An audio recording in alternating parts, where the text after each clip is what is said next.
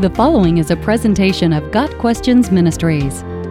What does it mean that Christians are the aroma of Christ? 2 Corinthians 2 verse 15 says, "For we are to God the pleasing aroma of Christ among those who are being saved and those who are perishing."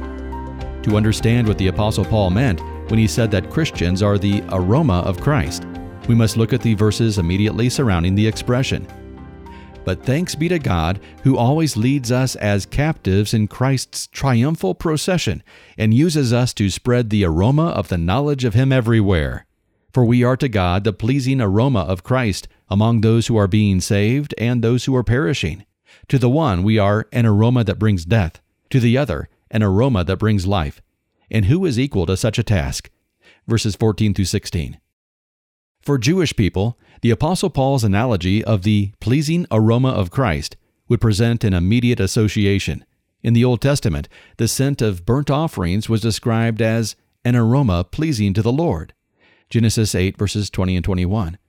For the Gentiles, this phrase would suggest the scent of incense being burned as an offering to the gods. However, Paul had a more specific picture in mind. The apostle was speaking to the Corinthians about recent events in his ministry of evangelism. Despite all the difficulties and disappointments he'd faced while traveling from city to city spreading the gospel, Paul was able to reflect on God's goodness with thanksgiving.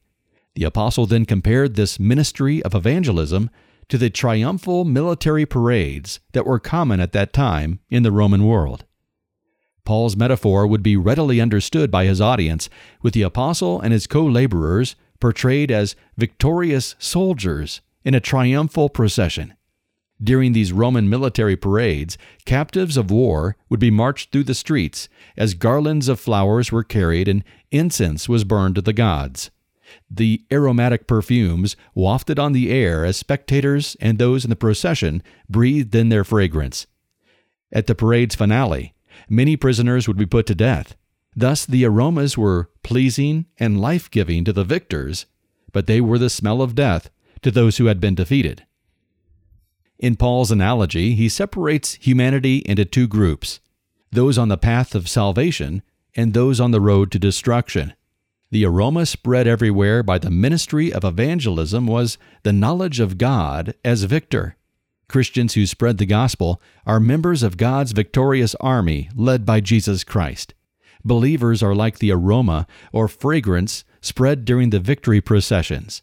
Both the victors and those perishing smell the aroma. However, it has a different meaning for the two groups. For the victorious army and its peoples, the aroma would relate to the joy of triumph, but for the prisoners of war, defeat, slavery, and death.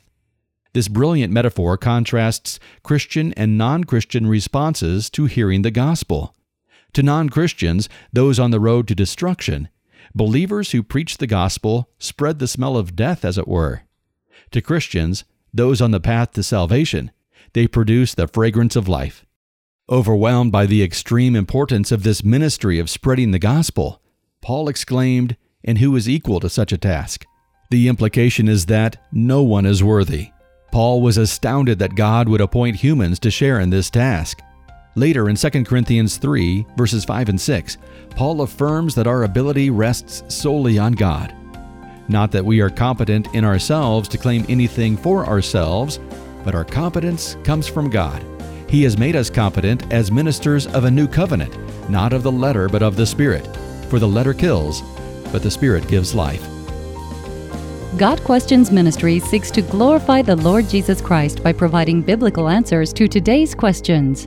Online at gotquestions.org.